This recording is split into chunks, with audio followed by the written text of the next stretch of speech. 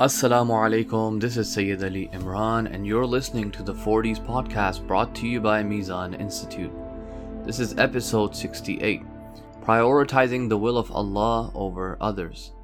In hadith number 27, we read from Imam Baqir alayhi salam, who quotes the Holy Prophet sallallahu alayhi wa alihi, who said, Allah has said, I swear by my honor, majesty, magnificence, and loftiness, that I shall make anyone needless who chooses me over their selfish desires. I will make them attend to the affairs of their hereafter. I will protect them from getting ruined.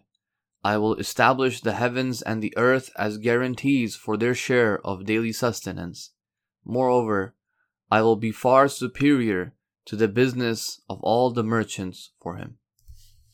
The Prophet ﷺ in this narration tells us that anyone who prefers and prioritizes the will and the commands of Allah subhanahu wa ta'ala over the desires and even the expectations that others have of a person, Allah has promised them self-sufficiency in this world, and He will make them needless of other people as well.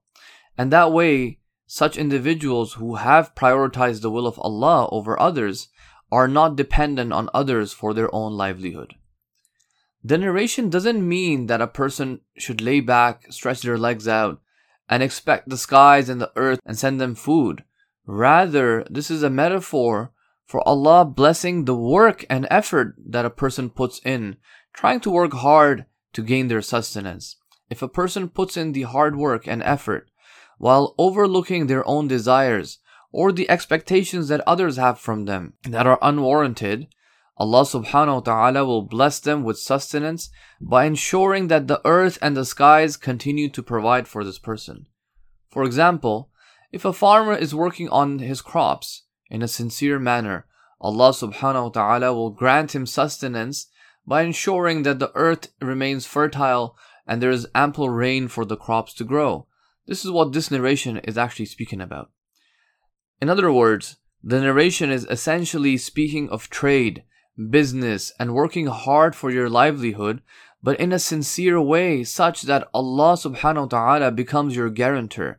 He is the one who ensures that you receive your sustenance and you don't become deprived of His blessings, and you are not put at the mercy and at the disposal of other people. In the next episode, we'll read a narration from the Holy Prophet sallallahu alaihi wa alihi regarding the status of Imam Ali alayhi salam, who is the greatest example of someone who abides by and lives by the traditions that we've been quoting so far in each and every single episode.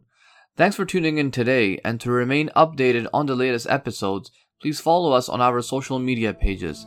And for more great content and other podcast series, please visit us on mizaninstitute.org. Wassalamu alaikum wa rahmatullahi wa barakatuh.